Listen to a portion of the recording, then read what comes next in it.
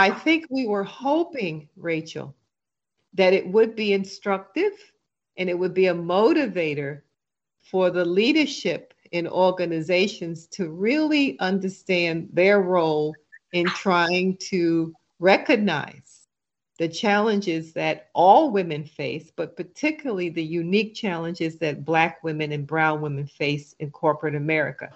So we were hoping it would start conversations among the leadership to say, wait a minute, we need to do more. We weren't aware of this, but we're going to do something about it. And we also hope that it would start conversations between all women, particularly between Black and white women, to understand the commonalities in their experiences, but also the differences, and maybe form more collective and more solidarity in addressing issues of racial and gender equality.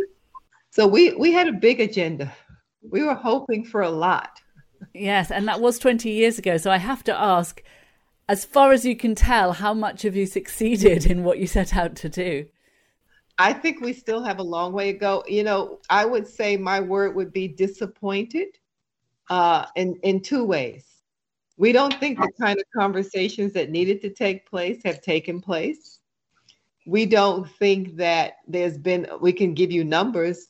If you look specifically at the progress of African American and other women of color, even globally, that has not moved. The needle hasn't moved dramatically. I think right now, if I remember, I think we studied in the book, if you look at some of these global surveys of the percentage of women globally in management and leadership, the needle seems to be stuck at about in the 20% range.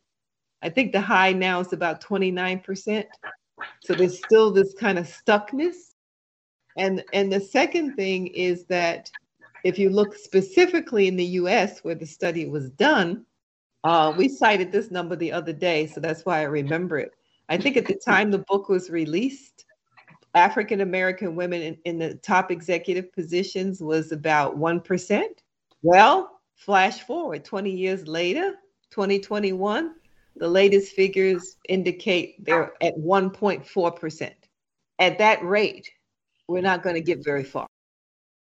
Listen to the full hour-long interview in the Mind Tools Club.